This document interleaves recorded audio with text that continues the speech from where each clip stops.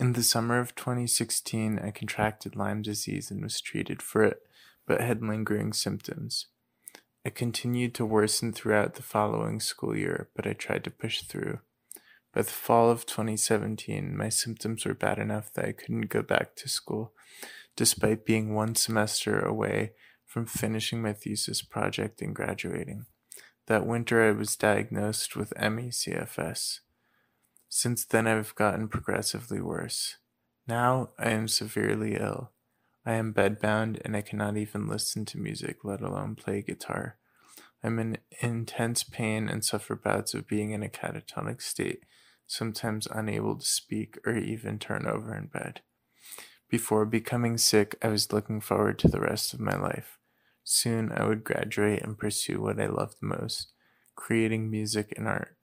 Now I am unlikely to ever get a chance to do those things unless something drastically changes, as currently most people with severe ME never fully recover. Contra cliche, this illness hasn't given me strength or taught me anything valuable besides that things can always be worse and that there are infinite shades of pain. Many people consider this illness to be not as serious as others because it is often not terminal, but this is not living, it's a living death.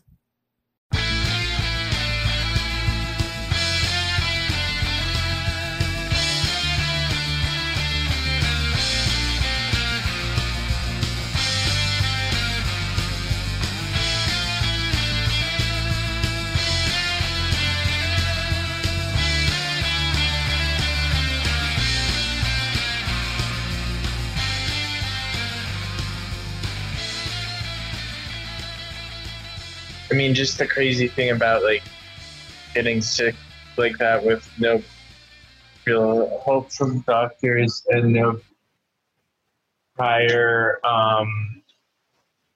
like idea of chronic illness or like conception of it is that I just kind of got into like magical thinking about it.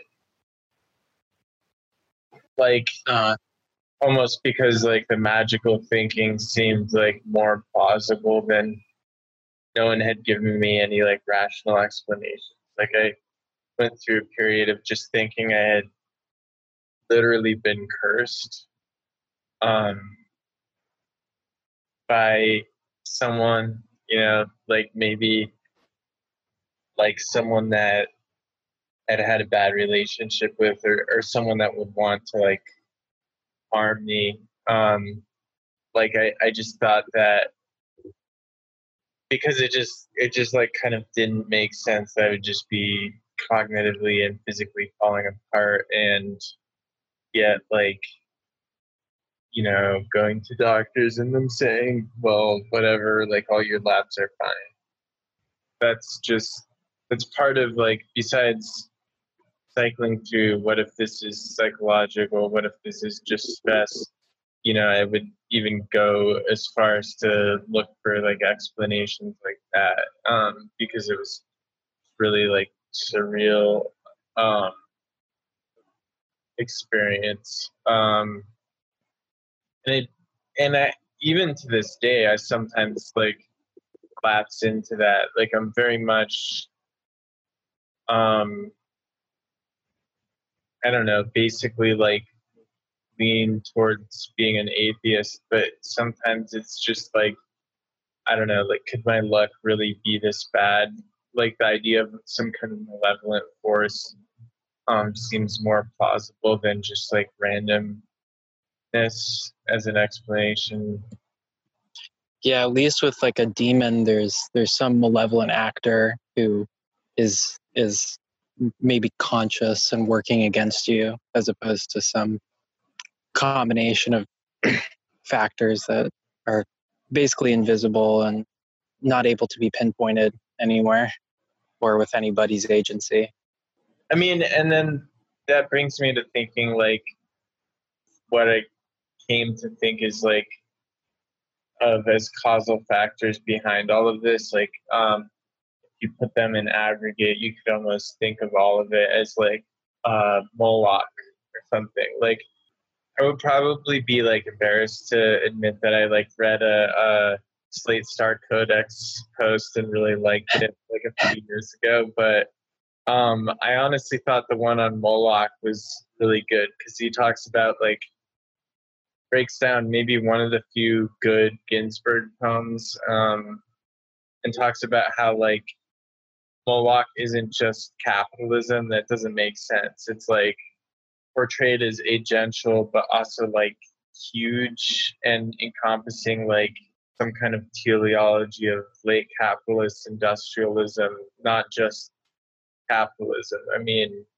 and also that talking about the system as an agent throws into relief the extent to which there is no single agent driving the system or something, but in a way that's almost like dark matter or something. Like with all of the systems we have, there's some kind of malevolent force, but it's more of like a malevolent uh, force of absence, or just everything is sort of like hollow and sucked into it or something, like some kind of telos that's like sheer kind of passive nihilism that drives every system.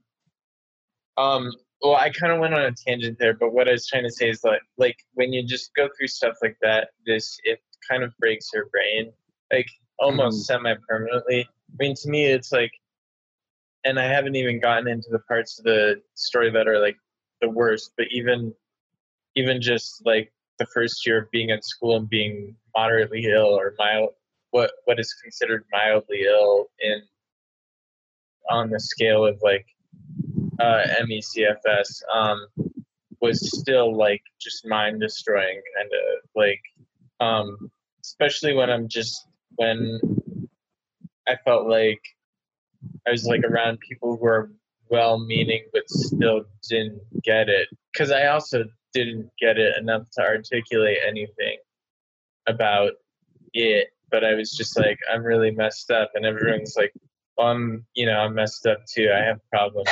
But it's like, it's like, not to diminish someone else's problem, but it's not like, I mean, I've dealt with mental health issues in the past. I wouldn't draw a hard line between them because they're also organic, but like depression is like a known entity, and angst over lots of things are like known entities that people know how to deal with on some level.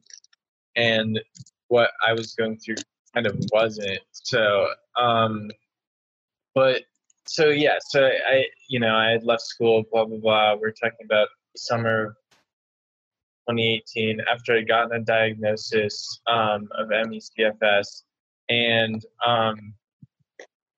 gone to a doctor for this and tried some treatments that so far weren't helping. And in the meantime, I was just like spending all of my time on forums and just like kind of desperately and hopefully reading research. I like tried to read up on biochemistry. I like learned that there were serious scientists invested in this, but there's also this political and scientific debate, like that these scientists in these psychiatrists, the United Kingdom had tried to make this standard of care based on their study, like based on essentially a single study, that this was a psychosomatic illness that could be treated with cognitive behavioral therapy and graded exercise.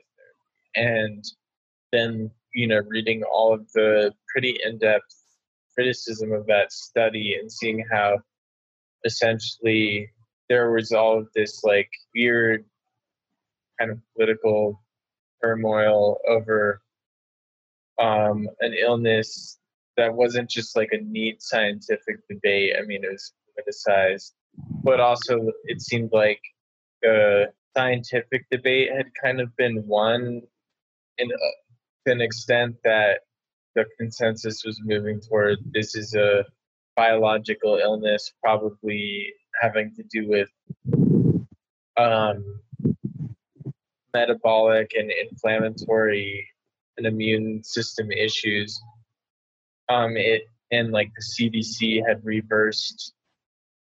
had changed their recommendations away from graded exercise therapy and cognitive behavioral therapy because of criticism of that study. I could get into later, but basically I was learning that there's this kind of horrifying amount of kind of uphill battles people are fighting to get even like basic research done and to get standards of care which didn't like actively harm them. Like in the UK, I'm pretty sure the standard of care based on that study that has still never been retracted is tied to like whether you get welfare benefits or disability benefits.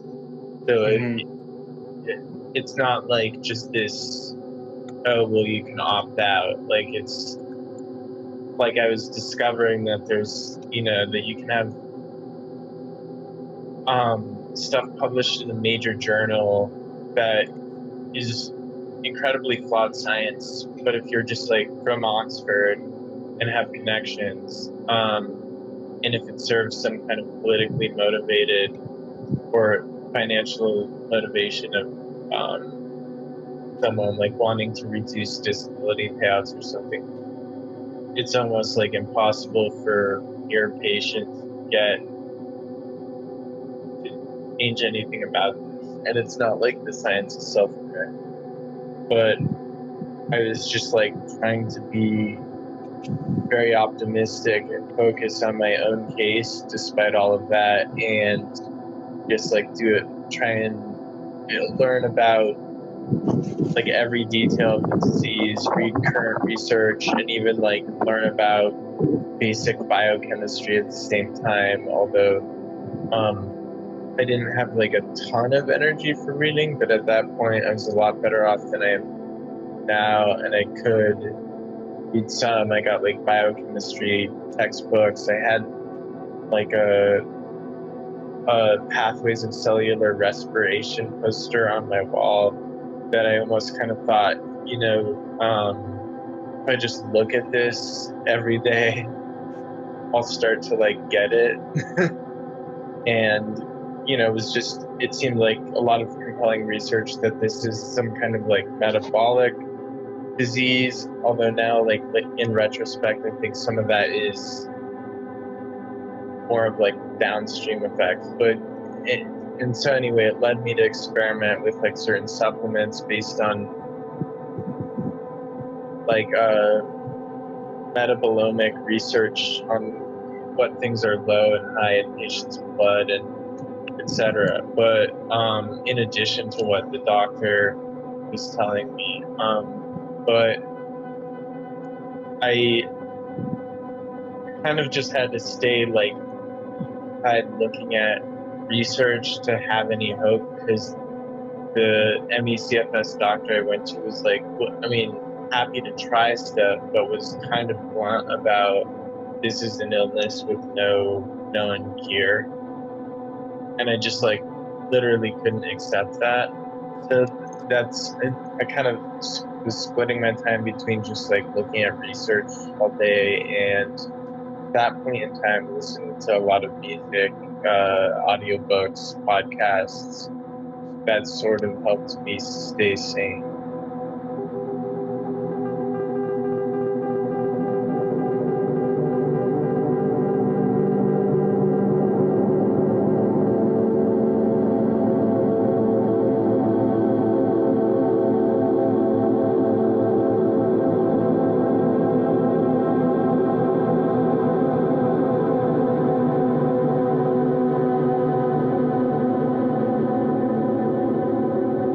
Really didn't have much sound sensitivity at that point, so my capacity for listening was very high, and I basically like my capacity for sustained reading was a little lower, so I'd basically sometimes just like didn't read a lot of books during the whole time I was ill. I think like I think probably I couldn't read a full in 2018 and later I couldn't read like a full a novel or book, period, but I could still like read scientific studies without like it being too difficult. Read like paragraphs here and there. I guess I think I sort of between the audiobook and actually reading um, text, kind of combining both. I read all of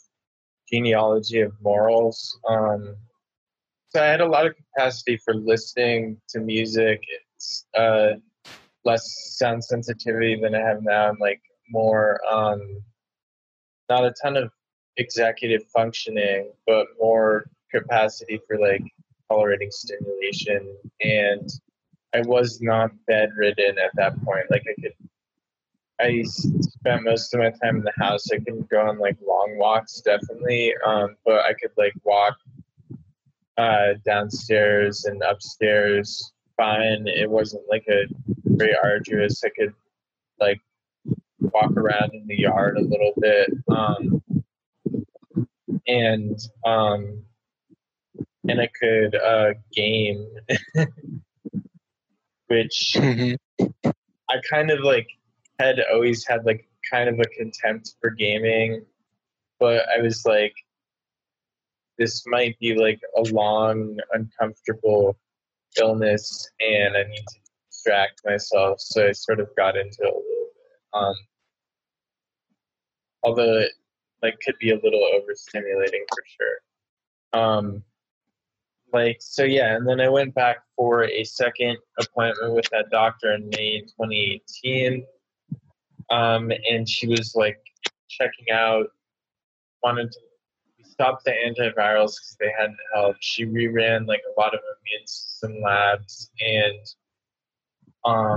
she also tested me for like for heart issues, blood pressure issues, and like issues that had to do with postural changes where you're not getting enough blood flow to your brain and body when you, especially when you stand up or whatever, which is really common in this illness. But I especially had a lot of signs of it, just like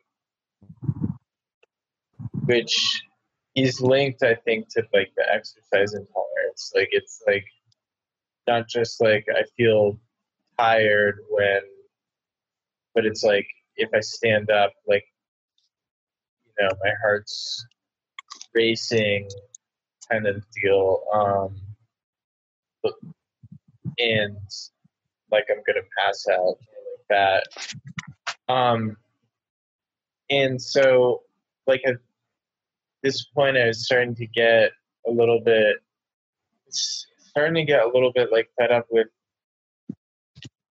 the pace of all of this. Like I really just wanted to be better, but she did prescribe like this really simple treatment which helped with quality of life, which is kind of high doses of IV saline, which I guess it's not like dehydration exactly.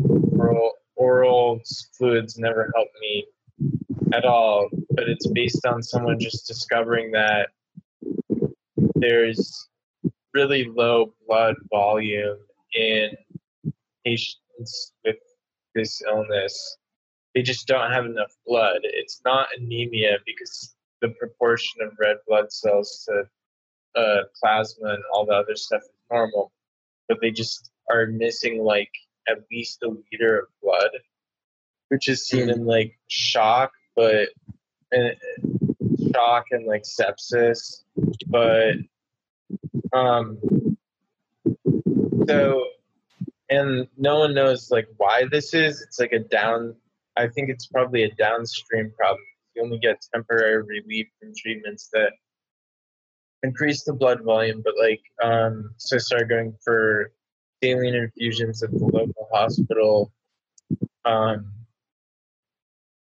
twice a week, and I was like really surprised because it was like a treatment. I was like, saline, like seriously, they like would really help for like 4 or 5 hours, maybe tops, which is kind of almost sounds crazy to get stuck with a needle, and maybe risk infection for like 5 hours of relief twice a week. But it's just like, I don't, it makes an unbelievable difference in mental health to get even these really temporary boosts in your physical health, and feeling like close to normal kind of gives you like an idea of, well, if, you know, it kind of makes you start thinking when I get better instead of if I get better. Like it gives you an idea of what it feels like to be healthy, because when you lose sight of that, it's kind of like becoming totally, what's the word for not anchored? I don't know. Unmoored. Unmoored, yeah. Yeah, you become totally unmoored, because if you just kind of like get used to living in pain, and your body just feeling pain and various kinds of hard to put into words discomfort for like years, it really does make you kind of go insane. And the thing about that is that that's why I feel like the whole concept of hysteria is like really in some ways insidious, is because it's like there's this self-perpetuating thing where I think pain and physical illness untreated and unrecognized often makes people actually basically go insane, become socially weird, I mean, etc. And so they're less likely to come across as reliable narrators, because they've just been living in like isolation, going insane from pain and discomfort for years. I don't know. When you were getting the saline treatments, first off, was that something that in your research other people had found to be helpful? And I guess secondly, to what extent would it relieve symptoms? So it's not something that I researched initially. Like, I didn't bring it to my doctor. She was the one who initiated it. But after she told me about it and I researched more, I did find that, yeah, it is a common treatment for both ME/CFS and postural orthostatic tachycardia syndrome, which are often comorbid. And I did find the research compelling. When as to how helpful it was, I feel like it basically, I wouldn't say it brought me to 100%, but these relative improvements are so hard to like quantify, because it's not like I went out and like would try and push myself really hard after a treatment, but it would be like I would kind of drag myself to the hospital. Like I could still walk around a lot. I wasn't bedridden, but it wasn't comfortable to walk around that much, even to just walk up the stairs and be sitting up a lot at the hospital. Some days that would be difficult, but I drag myself there. And then after the first liter and a half, I'd be very like comfortable walking around, standing up, like not feeling like I was gonna pass out at all. Just like feeling like my body and brain felt pretty normal, and a lot of and I think cognitive improvements too, which seems odd from a saline treatment, but I think it's probably due to like better blood flow to the brain. So I would and it's weird, like I kind of have a control for this, because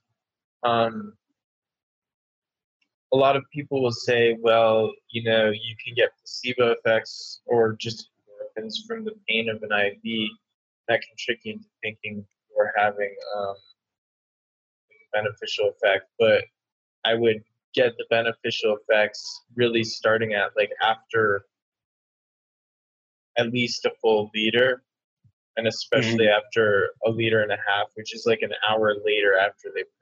So, and also later when I was too sick to go out and tried getting a nurse to do this on me at home, they would sometimes just miss my vein and not be able to do the treatment.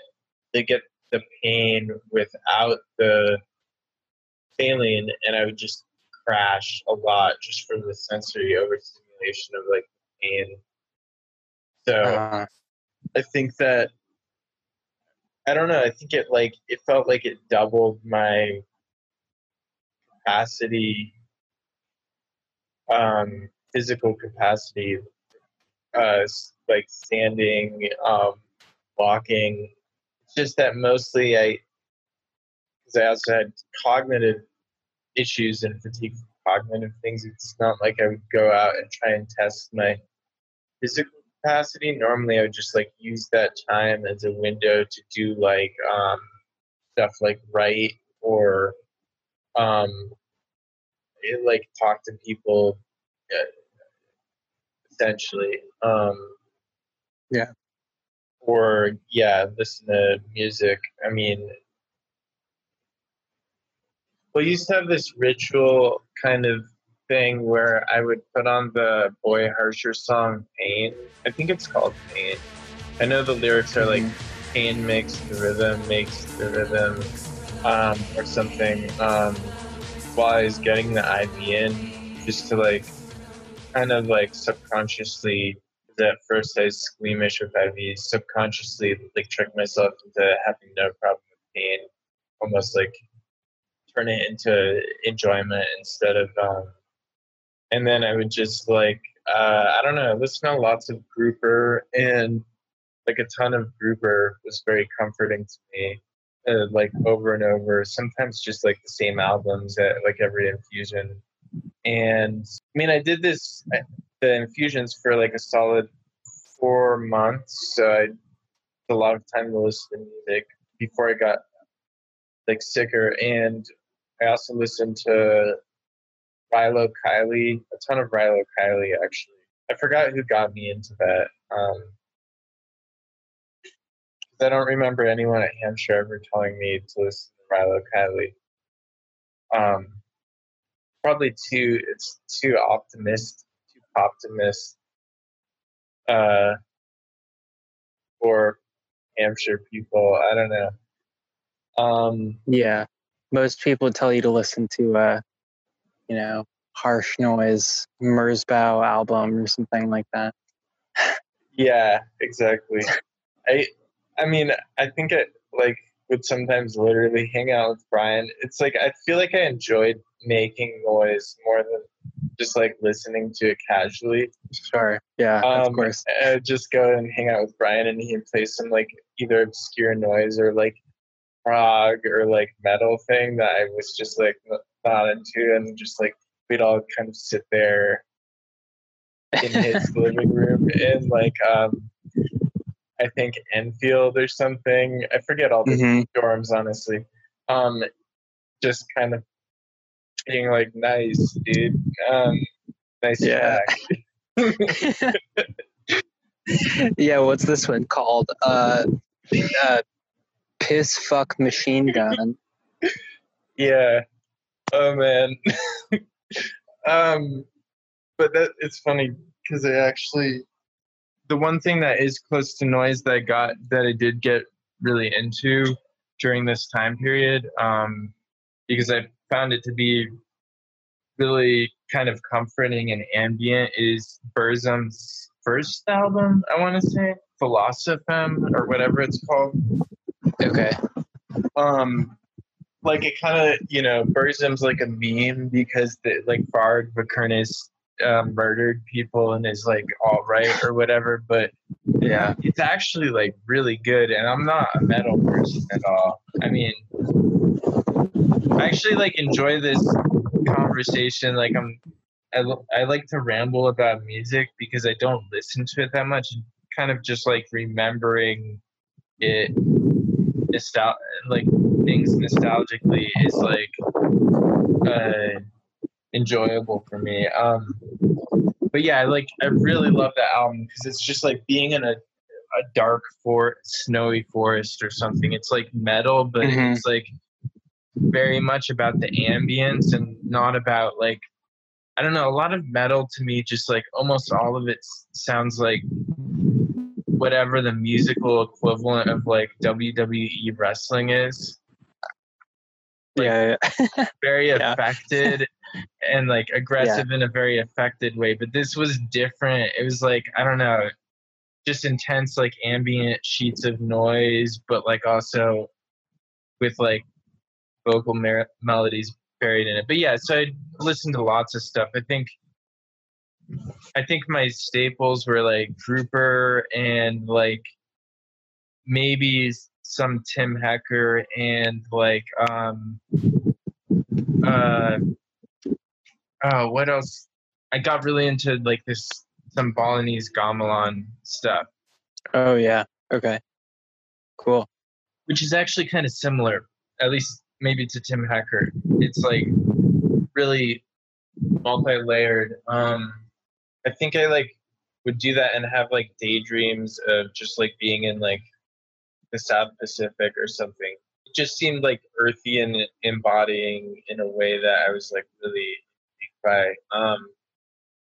But yeah, so I do that, like listen to tons of music, audiobooks. Nietzsche, because I was like, Nietzsche was a disabled, very sickly incel who like wrote all this stuff about vitality to kind of compensate for that, and that seemed appropriate. And also because it's more like poetic than most theory, and less like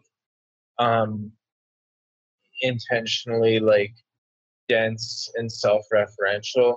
I don't know. I guess I just like aphorisms better than like whatever most post-structuralist stuff is.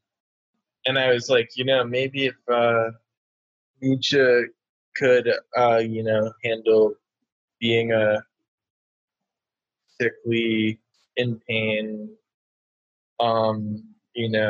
all this without going insane, maybe I could. But so I don't know. I kind of just like plateaued for a while doing those treatments, which didn't really help my overall disease course, but did make me feel periodically better and like not go insane. And kind of on my parents' urging, because they were frustrated with the disease course, kept going back to this local primary care doctor who would do some of the things that my specialist ordered him to do, but like wasn't really helpful, and it was hard to get a read. Wasn't really helpful on his own, and it was hard to get a read on like how he even felt about any of this. But like my parents just were like kind of like, we're unequipped to help you research any of this or figure it out. So, you just got to go back to the doctor and say, I need help. I need, which it doesn't actually really work with the primary care provider, especially. Yeah. I mean, if you do that, they just get annoyed. Like, I mean, he was like, well, you have a specialist. I mean, and then I would just go there and I'd be like, yeah, I hate being sick. I'm in pain, but try and say it in a very non-emotive way, because it freaks out doctors when you're like, if you're like, I don't know, if you're not stoic, they like, it's weird. They seem to like hate that, I don't know. Or maybe it's just doctors dealing with like complex chronic illnesses that they may or may not believe in that are like that. Maybe oncologists like to like hand people tissues while they cry, but not my PCP anyway. So I would just Yeah. be like, kind of like, just go in and be like dead-eyed and be like, I'm in pain. I don't like being sick. Um, uh, I've been sick for a while. You know, it's not fun. uh, and you know, and nothing would really happen. Like real, I didn't get any like palliative care or anything. And like I kept trying a few things and researching things. Like this is something I'm actually fine about digressing about, even though it doesn't really feed me, because it's really interesting in terms of tying things together. Is that I during the course of just getting these saline infusions at this tiny like local hospital in St. Johnsbury, Vermont. I mean, you've been there, so you know how small it is. Yeah. Yeah. It's really like nowhere. Um, the nurses there were actually like very nice. It was the first experience with medical professionals where I didn't feel, I mean, besides the MECFS specialist, which I only saw briefly, where I didn't feel like they kind of hated me. They're like very kind of chill and woke and sympathetic, and they said, you know, blah blah blah. We have all these HIPAA laws, but there's another patient here coming here for saline infusions for like the same illness or set of illnesses, Hmm. which is kind of like wild numerically or statistically, in Yeah. because maybe one other person in that area of Vermont having that illness isn't that wild, but most people don't get like diagnosed and treated. Um, so one other person at the same exact hospital getting the same treatment for that chronic illness was wild, and they put me in touch with that person who ended up being able to get me a referral to a neurologist. Or give me a neurologist name that I could get a referral to that treated the, some of these issues. So mostly for like the whole like summer of 2018 or whatever, I was fairly stable, but just not making a lot of progress. And um, experimented with like some supplements and uh, stuff like small amounts of thyroid hormone that I thought might help with metabolism or make sense based on my lab work, but nothing really like dramatically turning a corner for me. I mean, one funny thing is that like I went to a naturopath once, and it's kind of like, I mean, I'll try most things once, and they gave me some like adrenal support formula, like to support your adrenal glands or whatever. And what I basically learned is that it's like the poor man's corticosteroids. It's Okay. like that shit actually sort of works in that it really does something. It's not like homeopathy. It definitely has strong effects, but it's like they take the adrenal cortex of animals and like dry it and like mix it with some like very stimulating herbs, and then so you're getting like actual like adrenaline and cortisol from the glands of animals, which is sort of like same therapeutic effect as taking a kind of unknown dose of corticosteroids. Like it's anti-inflammatory and probably makes you feel more energetic, but it's like also, I don't know, kind of a bizarre treatment that I don't think is the root cause, but probably some people do feel really hyped about it, and is one reason people like naturopaths. I don't know. Hmm. They don't only give them placebos, they give them like weird amounts of like actual drug like compounds just in quote unquote natural form. Yeah, just some poor badgers like brain fluids or whatever. That's Yeah. That's just one step away from like adrenochrome treatments, which who Yeah. knows? Not for us. The adrenochrome thing, I mean, was so funny to me because like one of the first, like I watched the movie of the Hunter S. Thompson book, Fear and Loathing in Las Vegas, when I was like a teenager before I'd done any drugs in my like sheltered rural Vermont existence, just hanging out with like an older friend who was kind of like cool and smoked weed, and we just watched that movie.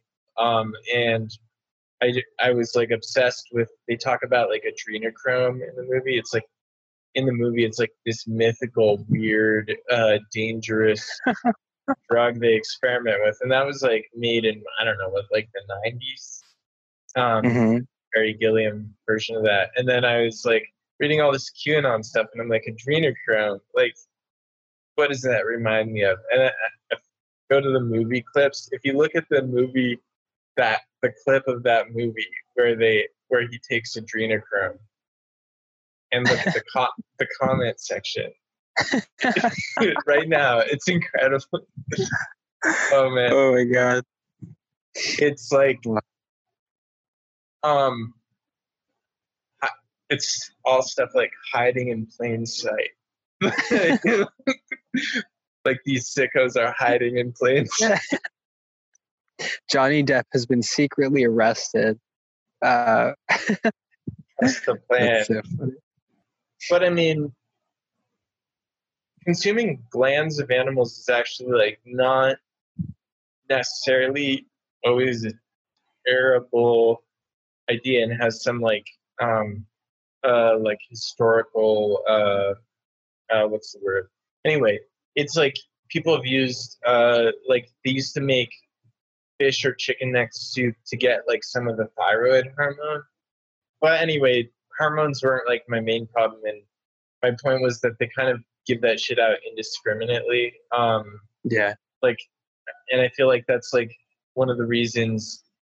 It's a little off topic, but that's one of the reasons people trust naturopaths is not just because they give out placebos. They give out some shit that'll make you feel like amped up, and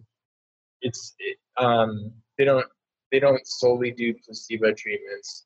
They also do. They just give you kind of like weird shit that actually is drug like. Even if it's not specific to treat a yeah. Yeah. Like probably they get a lot of them give almost anyone thyroid hormone, and that will make you amped up. But anyway, I experimented a little with like low doses of thyroid hormone. It helped a little, but I felt like this wasn't my main problem, and I was just kind of hitting a wall. And then sort of I think it was November of 2018, and I'd been doing these infusions and really kind of getting nowhere, but at least getting some relief for a while. I got like sort of suddenly dramatically more sick. It's hard to remember in retrospect. It might have been like sort of like I had a bad crash. I almost thought it was just from activity, but also like I had a flu or something at the same time, or could have just been like any kind of infection. And I became basically entirely bedridden in like a week. This is why the idea that like this is at all deconditioning is like crazy to me. It is like I went from like walking around to like bedridden in like almost overnight, not quite overnight, like really quickly. It was like something changed that wasn't because I wasn't doing enough activity. It was like the other way around.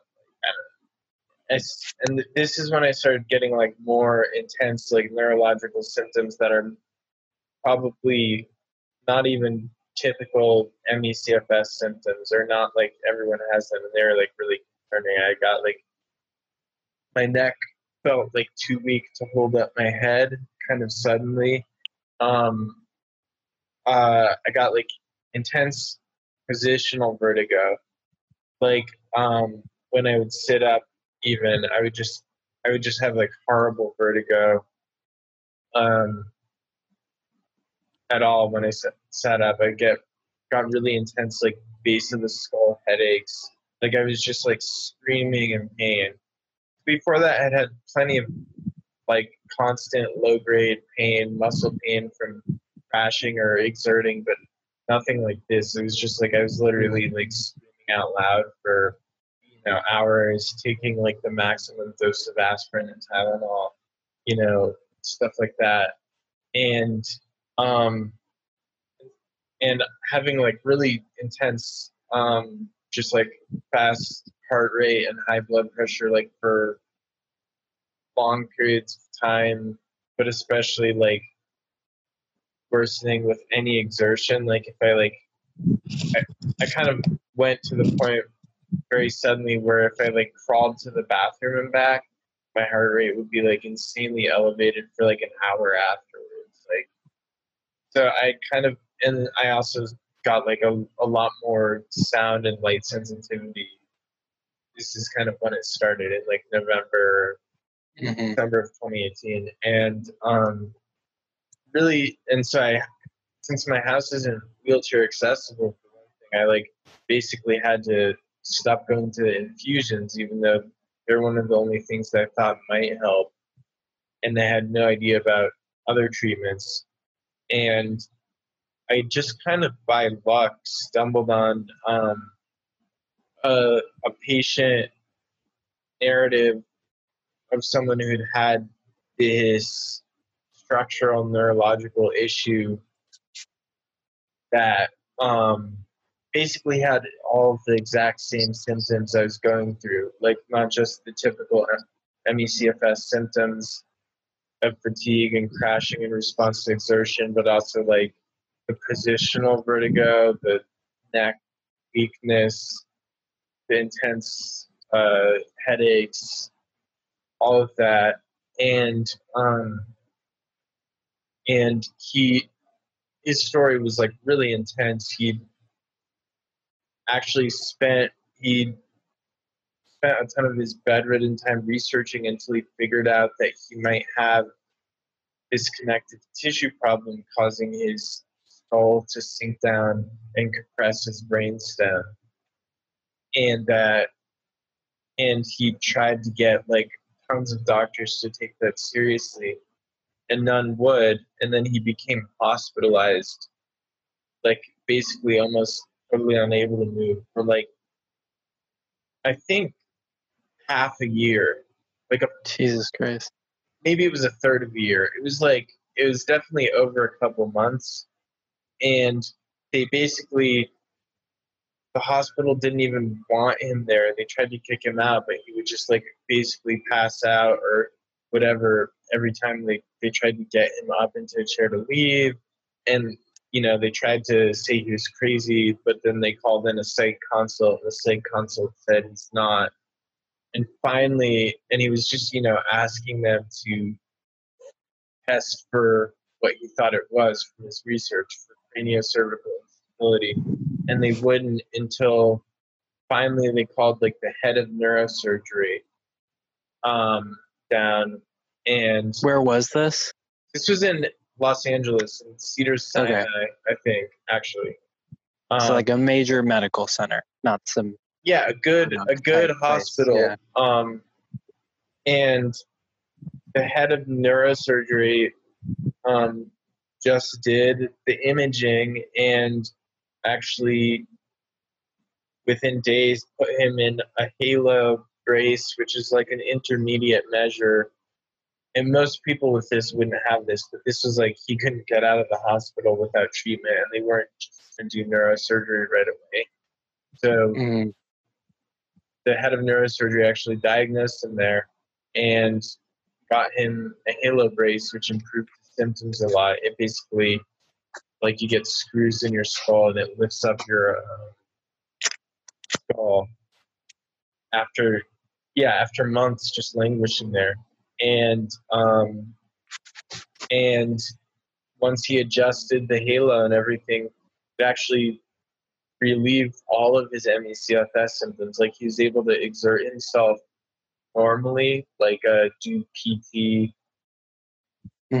without crashing, hold conversations without crashing. And then he got a fusion surgery, a different neurosurgeon, and basically went into full remission. So I read that story and I was like, full remission stories are like really rare in ME/CFS communities. They're more like, there are a lot that are like, this treatment helped me somewhat, or but full remission stories that don't kind of smell like total bullshit, like that aren't pushed by anonymously by some like supplement seller or something, are very rare. But I didn't want to get my hopes up, really, but I was bedridden and had like no ideas from other doctors of what to do. Like my primary care doctor just said, exercise, until you're not bedridden. And yeah. And I asked both my primary care doctor and ME/CFS doctor to look at this story and order cervical MRI, actually specifically an upright cervical MRI with flexion and extension views where you bend your head forward and back in addition to the neutral position. Look for essentially this like kinking or bending of the brainstem that happens when you have lax ligaments, and then the skull dropping down, and also one of the spinal vertebrae bending backwards in the brainstem. Anyway, both my ME/CFS doctor and primary care provider flat out refused to order the MRIs.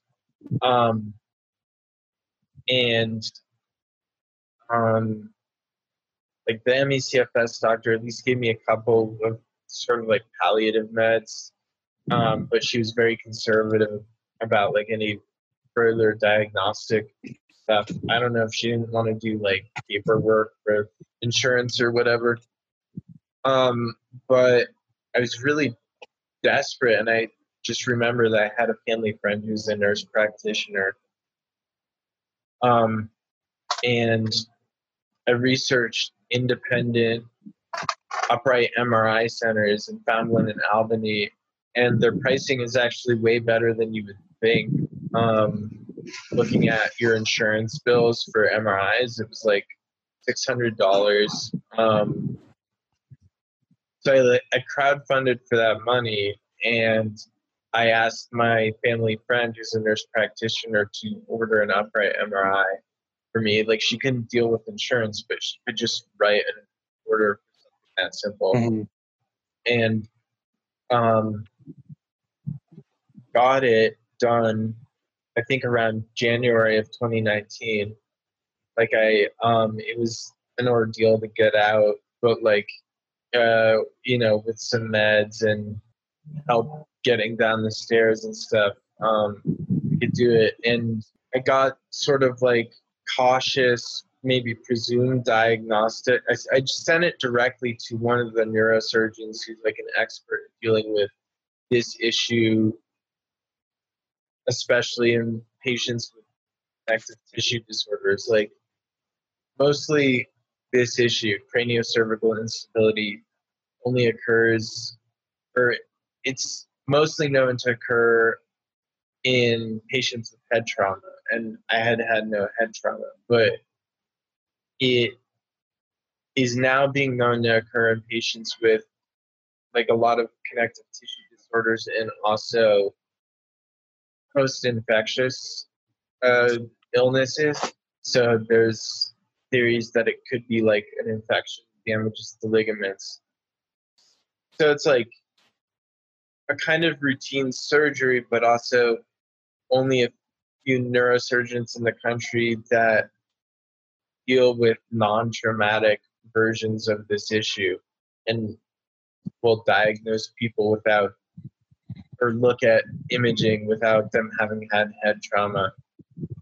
Mm-hmm. And so, yeah, I sent the imaging to this neurosurgeon, and he said the next diagnostic step was to do manual traction with the physical therapist and keep a diary of the results and then send them back. Like, basically just they pull on your head, essentially. I mean, it requires a little more physical finesse, but that's like the mechanics of it. I was like very sick and low in spirits, but I was kind of having that idea of possible diagnostic hope and clarity. It was just like a deluge of kind of complex things going on that was difficult for me to navigate. So it's kind of almost difficult to tell it all as like one narrative. That there were also some other things that I think in retrospect were big clues that at the time I was starting to notice. Like, I felt like way worse inside the house. Inside my house, I was starting to have like random like rash kind of stuff, and like as well as like intense air hunger inside the house, and Intense what hunger? air hunger. Oh, okay. Just like felt worse breathing, and it's something I kind of pushed to the side as an observation because I had always felt like it seemed like there wasn't a lot of hard scientific evidence for like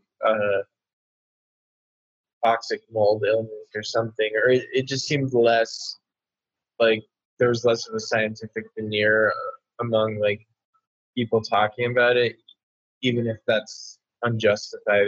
It just seemed that way, but I did kind of think like it is like I do feel intensely different inside versus outside.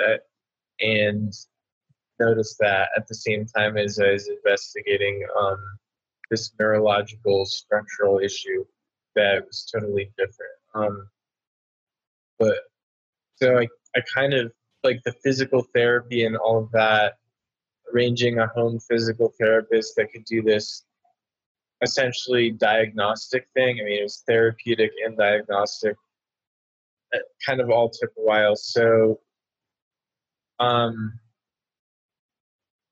in short, I didn't actually get done with doing like a journal of traction, etc., with the physical therapist until I think April or so. And then I got a video appointment with this neurosurgeon to go over the results of that and my imaging in June. And also sent the imaging to another specialist neurosurgeon. And so in June, I got formally diagnosed with craniocervical instability by this neurosurgeon, which is basically based on the measurements on my MRI and also the response to traction, where I get relief, especially from the headaches and like head pressure, vertigo from traction. And that really felt like insanely vindicating. Like ME/CFS, I know it's like a real syndrome, and I was sure that there's a maybe common underlying cause, but it's not something that you can show someone on an MRI and be like, actually seriously ill. This is like a, it's a syndrome. It's not an illness with an as of yet identified biomarker or specific MRI signs, you know. So this was vindicating in a different way. And I also thought, you know, once this happens, I won't ever get treated badly by a doctor again. And it was probably pretty naive, but I was like, well, goddamn, my primary care provider is going to feel pretty fucking stupid for not ordering that MRI. He's going to probably, you know, start crying and apologize or something, which is not what happened. But, or, you know, that ex-friend from Hampshire that I heard talk, you know, through the grapevine was like essentially saying I was like a mentally ill scammer, will feel really bad, you know, because this is a serious thing. Like, how could it's brainstem compression on a fucking MRI?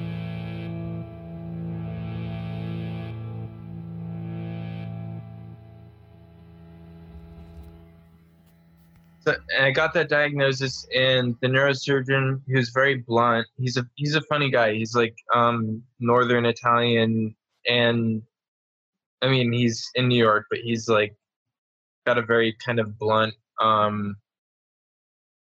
manner, almost like the stereotypical like intense detective TV doctor who's very blunt and, you know, wisecracking or whatever.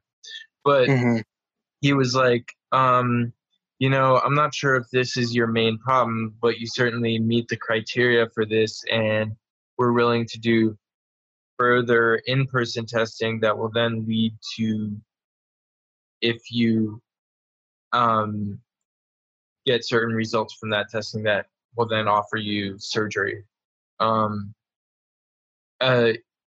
I think it was vague, but then in following up, meant basically if you come to New York and do this testing, you could, which involves invasive traction, you pass that testing and the pre-surgical screening, you will be offered surgery basically like within the next few days or next week. So it's kind of like a huge decision to think about. But at the same time, yeah, and now I'm talking essentially like summer 2019. At the same time, over that whole past spring, I was like starting to read up on like the people who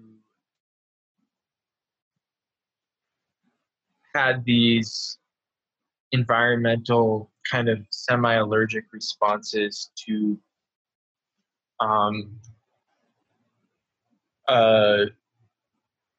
usually mold, although mold is kind of like a shorthand in this context, but it's the best shorthand I have. And noticing that I felt way worse inside. And so I thought, I just got this neurosurgical diagnosis, and I could have surgery maybe anytime. I want to try like a change of environment, just as a kind of,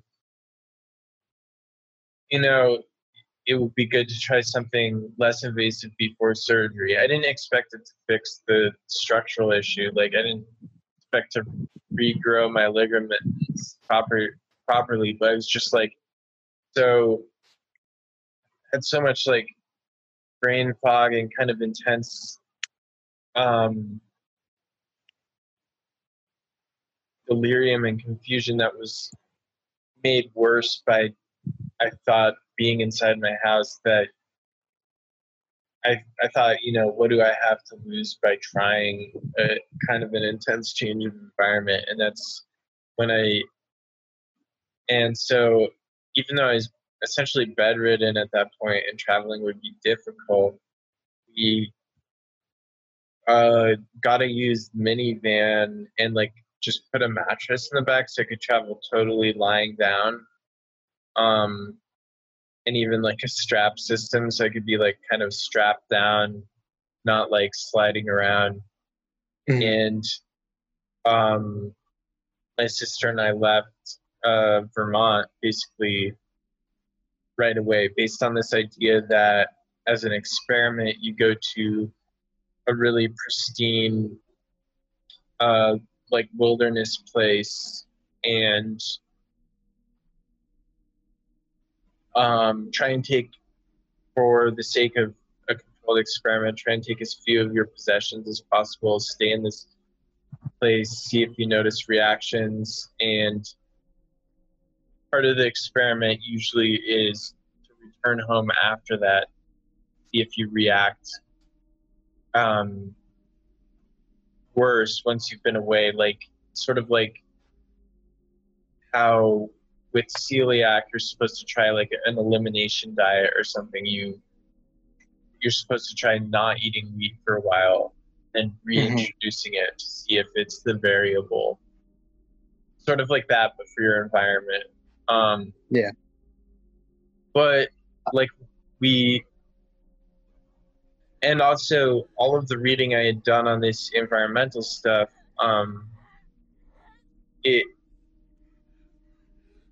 it seemed clear that it wasn't just about like dry versus wet, although a lot of people talked about going to the desert. Is like people seem to react to molds that grow in modern buildings and also to stuff in the outdoor air in essentially like not solely but usually developed or civilized areas, like so despite it not being the desert, we stopped in the south in Shenandoah National Forest in Virginia as like a first stop.